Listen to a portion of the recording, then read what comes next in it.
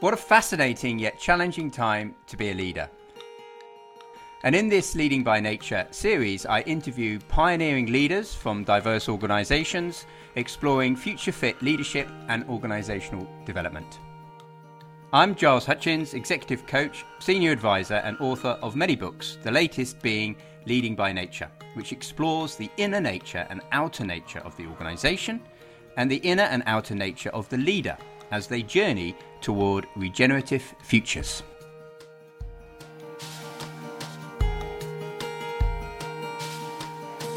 Welcome to the Leading by Nature podcast with myself, Giles Hutchins, and my guest today, Kevin Pojasek, CEO of Enara Bio, the Oxford-based biotech organisation. So welcome. Really lovely to have you here with me today, Kevin, and thank you for being open for this conversation.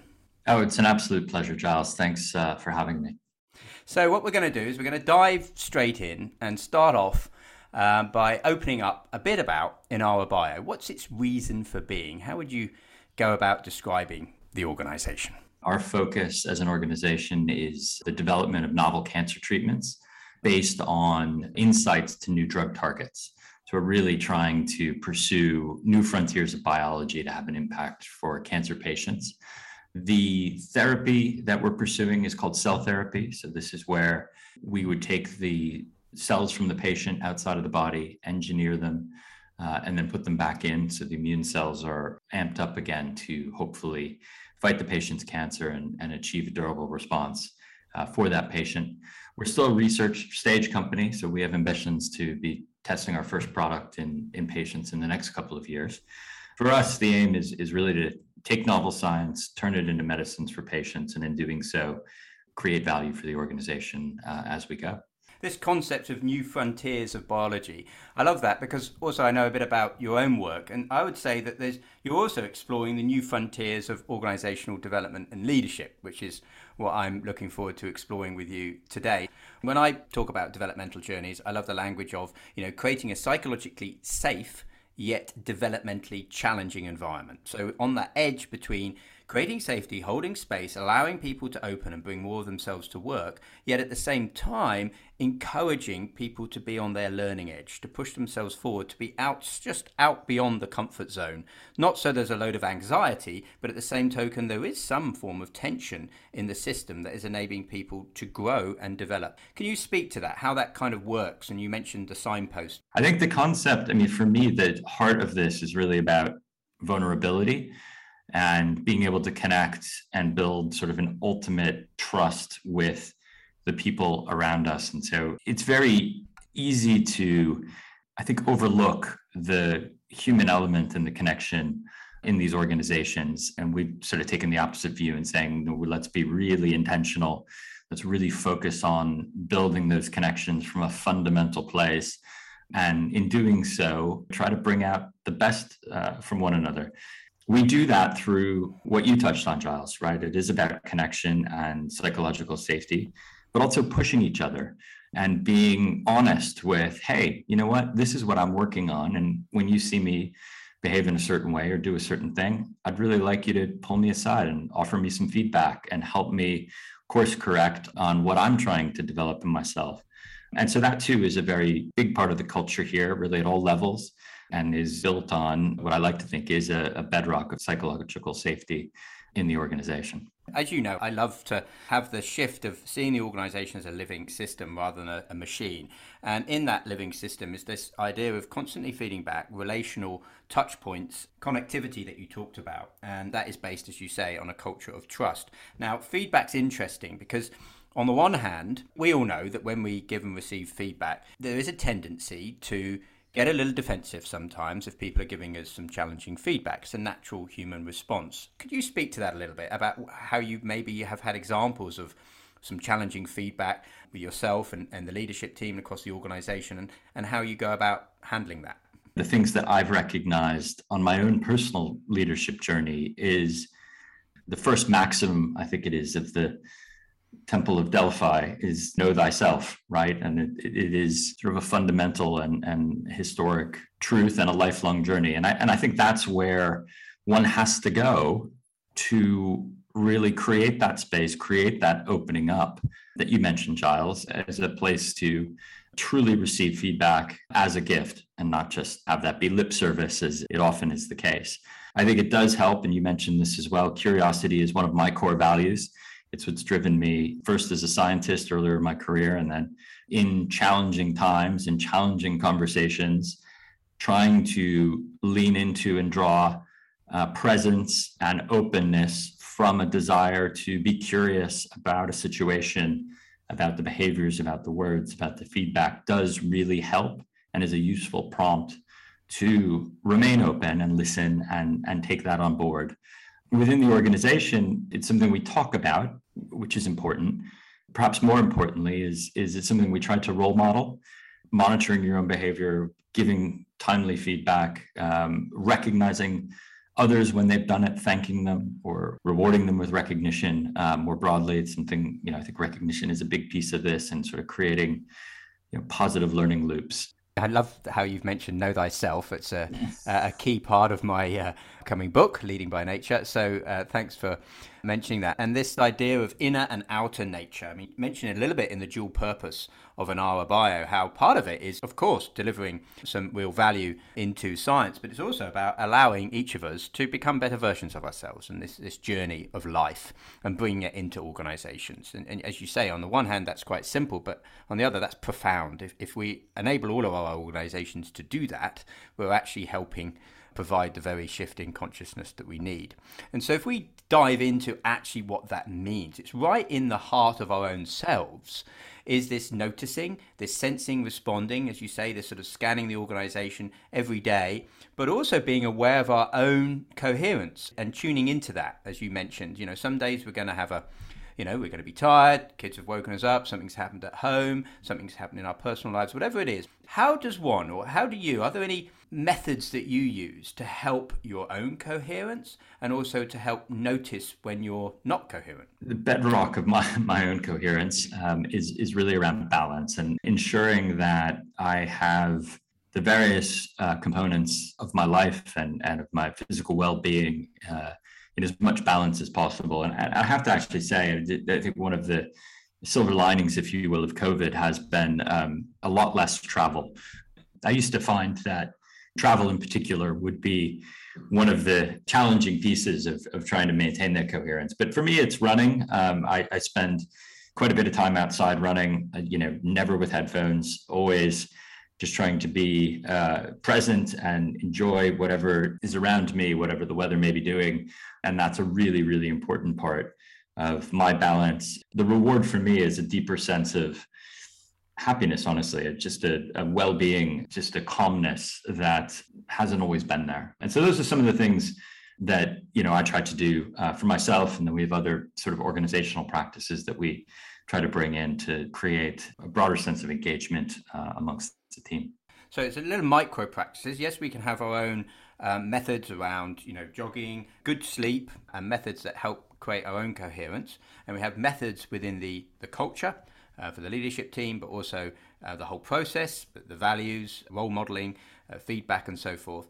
But then actually in the day, in flight, during this journey that we're on, is these little opportunities to invite in space and moments of reconnection so that we can renew ourselves. It's often something we overlook, don't we? Because there's a certain excitement that comes with being more sort of in the ego, in the achiever mindset, back-to-back meetings, making things happen, doing things, and we get quite driven in that. It's easy not to then have those moments of renewal, and yet those moments of renewal are what enable us to reconnect so that we're just more present, we're more aware, we can sense, respond, we can notice in-flight stuff better. So we know each other, Kevin, about learning from living systems and nature.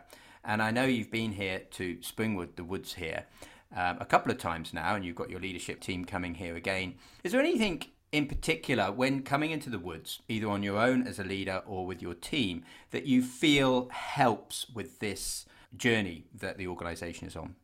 Yeah, for me, I've always had a connection with nature since a child, whether it be hiking or did my university years in Colorado in the US, and just surrounded by amazing nature. And I think for me, it was always just a piece to it and a stillness that allows you to just connect in a different way.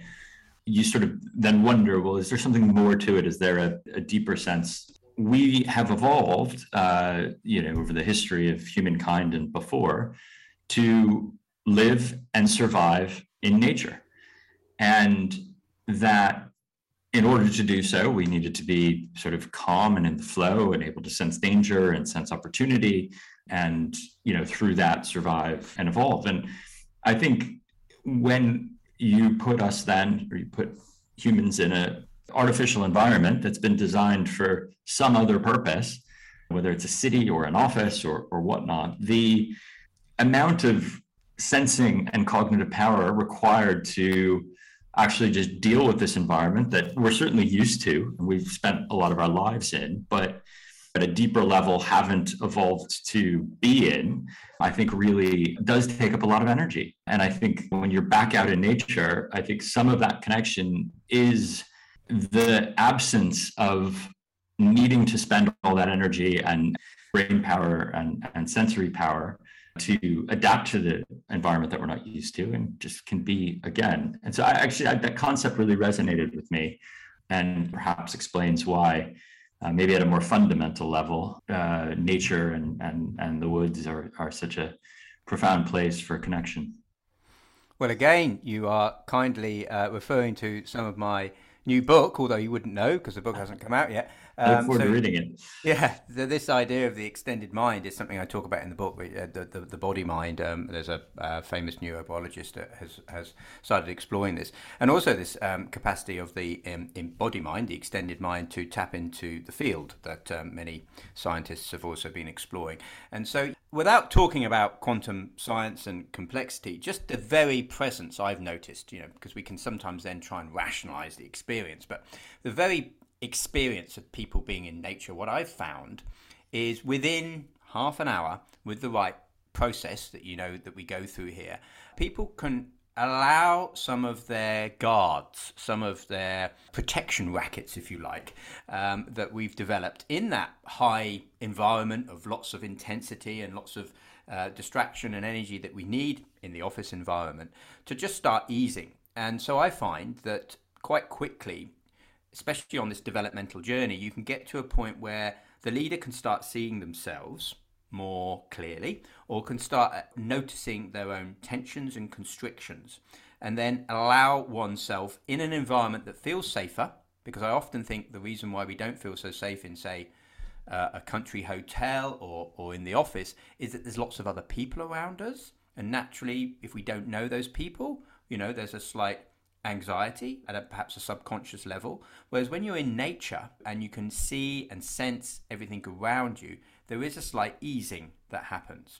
And what I've found is that then the leader is more able to start on that developmental inquiry, turning the lens of their awareness, if you like, more inward, into that journey of knowing thyself. Now, in terms of actual Springwood and you coming here, I remember the first time you came here. Anything that sprung to mind, or can you recall anything that particularly spoke to you when you came here? Yeah, as you may recall, it was a absolutely lovely, freezing, pouring, cold, rainy October day, which actually in retrospect turned out to be, I think, probably the best possible thing. I mean, I think the woods in the rain, in the autumn, always been a favorite time for me.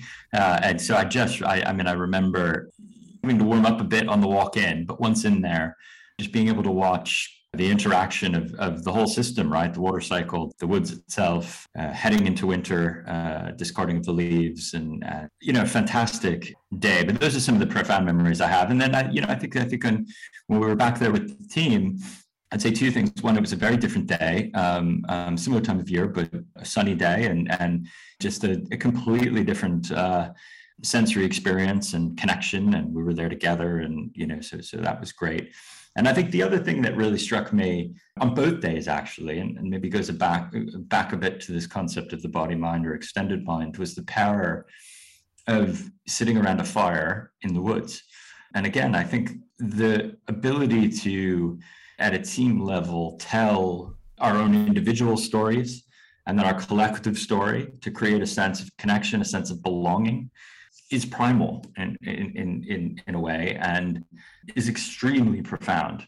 And I think in the course of our everyday running around, and as you said, even if it's a lovely country hotel, you're still going to be surrounded by four walls, and there'll be a table, and there's just convention, and you don't really get to connect with that and strip away, conscious or unconscious things holding you back. And I think, really being able to get out there and sit around a fire and have primary conversations about who we are and how we're connected to each other and what does that mean, and then what can we achieve together is what doesn't really get much better than that, honestly. Key learnings, what would you say now on this journey, and it's a powerful journey you're on, of helping yourself, your leadership team and the organization essentially become more human and all more connected as well to inner nature and outer nature, whilst providing services that help life. I'd invite you to also share a bit about the definition of Enara Bio and how you came up with the name, because I think it's powerful. Key learnings for yourself on this journey. I think, and it goes back to this concept of inner nature and leadership coming from within and knowing thyself. I think it's pretty remarkable, although maybe not surprising, once you've been through a bit of the journey, to see how much limiting beliefs in each of us hold us back from being our true selves.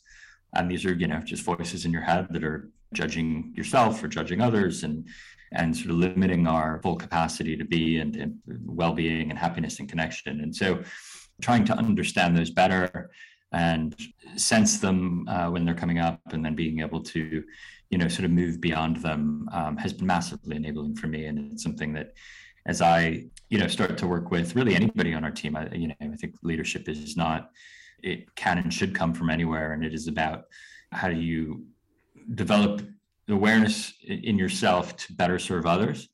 And that can really, should come from anywhere. And I think the limiting beliefs and trying to surface those at an individual level, we've done some work of trying to surface limiting beliefs in the company, and then turn those limiting beliefs into positive assumptions, and then move from positive assumptions to an ethos, a way of being, a set of behaviors that we hope, can bring our values to life, but guide us on a day-to-day basis. So I'd say that's been a big one for me. And again, sort of part of what we try to bring to life through the company.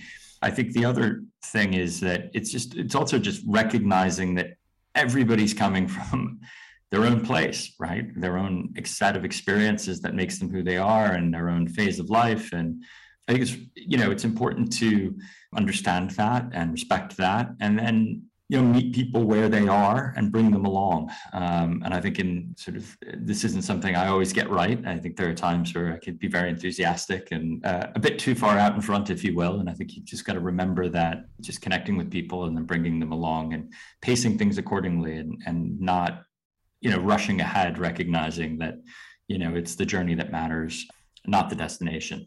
Yeah, and you mentioned the name of Enara, and it means to shine a light where there is darkness in Arabic. And so it actually speaks to our purpose, where we're trying to shine a light on areas of new biology that we're pursuing, so that one day people may be able to live free from the shadow of cancer. So that's our purpose. It's on the wall here and very much alive and well in each one of us. And in times of struggle or perceived struggle, it's something we go back to as a calling card, both from a science perspective and also from an impact perspective. There's a lot there. It's a very rich story, and as I say, it's a real honor to have you here today. Just as we start finishing, I wouldn't mind asking you, you've nicely brought it back to the organization. What came to me when you were talking there is how important it is to meet people where they're at. You've talked about patience, about balance, about empathy, all of which are important within yourself and others. This notion in nature of diversity being very important for resilience and future fitness, and of course hiring that diversity on the one hand, and this is again a healthy tension. How does one hire in a way that isn't creating a problem for the evolution of the company, i.e. hiring people who perhaps aren't open to this kind of developmental challenging approach? On the other hand, hiring in a way that's open and brings in diversity. Is there anything you could speak to around that challenge?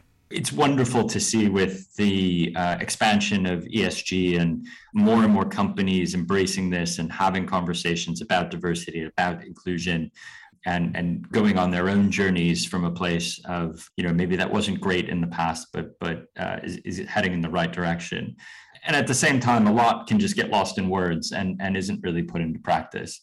And it is something that we pride ourselves on, and we really have as a bedrock of our culture of how we hire, how we interview, how we onboard people, and even, I think you touched on it, how we offboard people. There's a tendency to not talk about these things, right? To have all of that live in the shadows. And it's something I talk about regularly and say, look, people will join us, and hopefully, they'll join us for a while, but may realize themselves, or the organization may move on and realize that the fit isn't what it once was. And no one should be ashamed of that. It should be part of the conversation. And our commitment is always that as people transition out beyond Enara, we will fully support them in finding their next role, whatever it is that's driving that move. So, a few things that we've done. I think that we, as a technical organization, so an organization of scientists and clinicians and others, obviously there is a high premium on experience and conventional content knowledge. And at the same time, we really look for mindset and look to see, how do people describe themselves, describe what they've done, describe what they want to do next, describe the type of environment that they want to be in, and respond to being asked about failures or mistakes, and how can they reflect on those and come back with the lessons that they've learned. And so we have, as part of a hiring process, is people on interview panels looking exclusively for that and mindset as a key component here. We've grown rapidly. We've probably more than doubled in size in the last year, and so I've really tried to bring in great resources to the company. Our head of HR, culture and people, Soraya Senior, is brilliant and is one of the key guardians of our culture and the Enara expedition, and has just done an amazing job of guiding the organization through the hiring and onboarding of talent. And then we're also, we work with one recruiting firm in particular, having tried many, Northreach Consulting, who are an extension of our company now. And we said, look, you guys understand us, you get us as people, and because of that, you're able to find us great candidates. And so let's embrace that and have you be an extension of our company and be an ambassador for us in that environment. So, that's the approach we take. And I think there's also a recognition that you're not always going to get it right. And that normally when you don't get it right, it's not right for the company, but it's also not right for that person. And so I think just, again, a recognition that that's okay, and that you can have a conversation about that, and you can support each other through those transitions as well, versus having it linger or having it be, something that shall not be talked about or anything like that. So anyway, those are a few of the things that we've done and do to try to create and maintain that diversity, and look for people who not just will fit in, but will help sort of take us to the next level as we evolve as a company. Thank you, Kevin. You've covered a broad amount and in depth as well. So there's a lot here. You've mentioned the importance of balance, of patience, of empathy, of meeting people where they're at. I sense in a lot of this, there's the capacity for humility, of almost noticing oneself, what's around one, and keeping oneself grounded. The origin of the word humility coming obviously from humus, the earth. On that note, are there any particular tips that you would like to maybe or share from your journey on this developmental leadership journey that might help other leaders? One of the things that springs to mind is finding other sources of inspiration to bring to bear on my own development and leadership. I've been doing biotech for the better part of 20 years, and I'm fortunate to have a great network and lots of friends in the industry, and increasingly and enjoy all of those relationships and conversations and pull on them often. But I've also more recently been focused on just other channels, other people doing other things who inspire me and who I can learn from and who I can have great conversations with, yourself included, Giles. And I think from that, it pushes me, it gets me out of my comfort zone. It helps me think differently about myself and the world, and then how I turn up at Enara. And I think that's really been something I've not only really enjoyed, but have started to do more of. And I think maybe I just stumbled upon it by happenstance, but increasingly seek it out. So I think that's a tip. And I guess the other one is that the difference between really living a lot of this and talking about it. And at times I am in conversation with people and feel like, people talk about culture, they talk about purpose, and I think that's great. It's not to dismiss that. Yet I'd love to see more people really connect with it and have it come from within. And for me, I think that is, as I said before, it's nicely aligned with my purpose. And I think it's really a huge opportunity for all of us, for society, to really treat each other better at work, look after each other, support each other, push each other as a fundamental way of being, and not as an afterthought or as just sort of words on a page. So because I've benefited from it, just going beyond the surface and really digging in and trying to understand, what does it mean to me? What does it mean to you? How can I bring this to life? How can you bring it to life in your own way, in a profound way that, will have a tremendous impact on those around you. And then, equally a tremendous impact on myself and yourself. So, I think that's another, don't be afraid to dig deep, I would say, because it can be an arduous journey, but the benefits are massive, really in all dimensions. And after all, what's life all about? It's been a real pleasure. Thank you very much, Kevin, for all of that sharing. We've gone into the depth of things. In many ways, you are an exemplar for this regenerative journey, this regenerative leadership journey that looks at both the inner nature of ourselves and the outer nature, and also the inner nature of our cultures and the outer nature of the organisation, how it shows up in the world.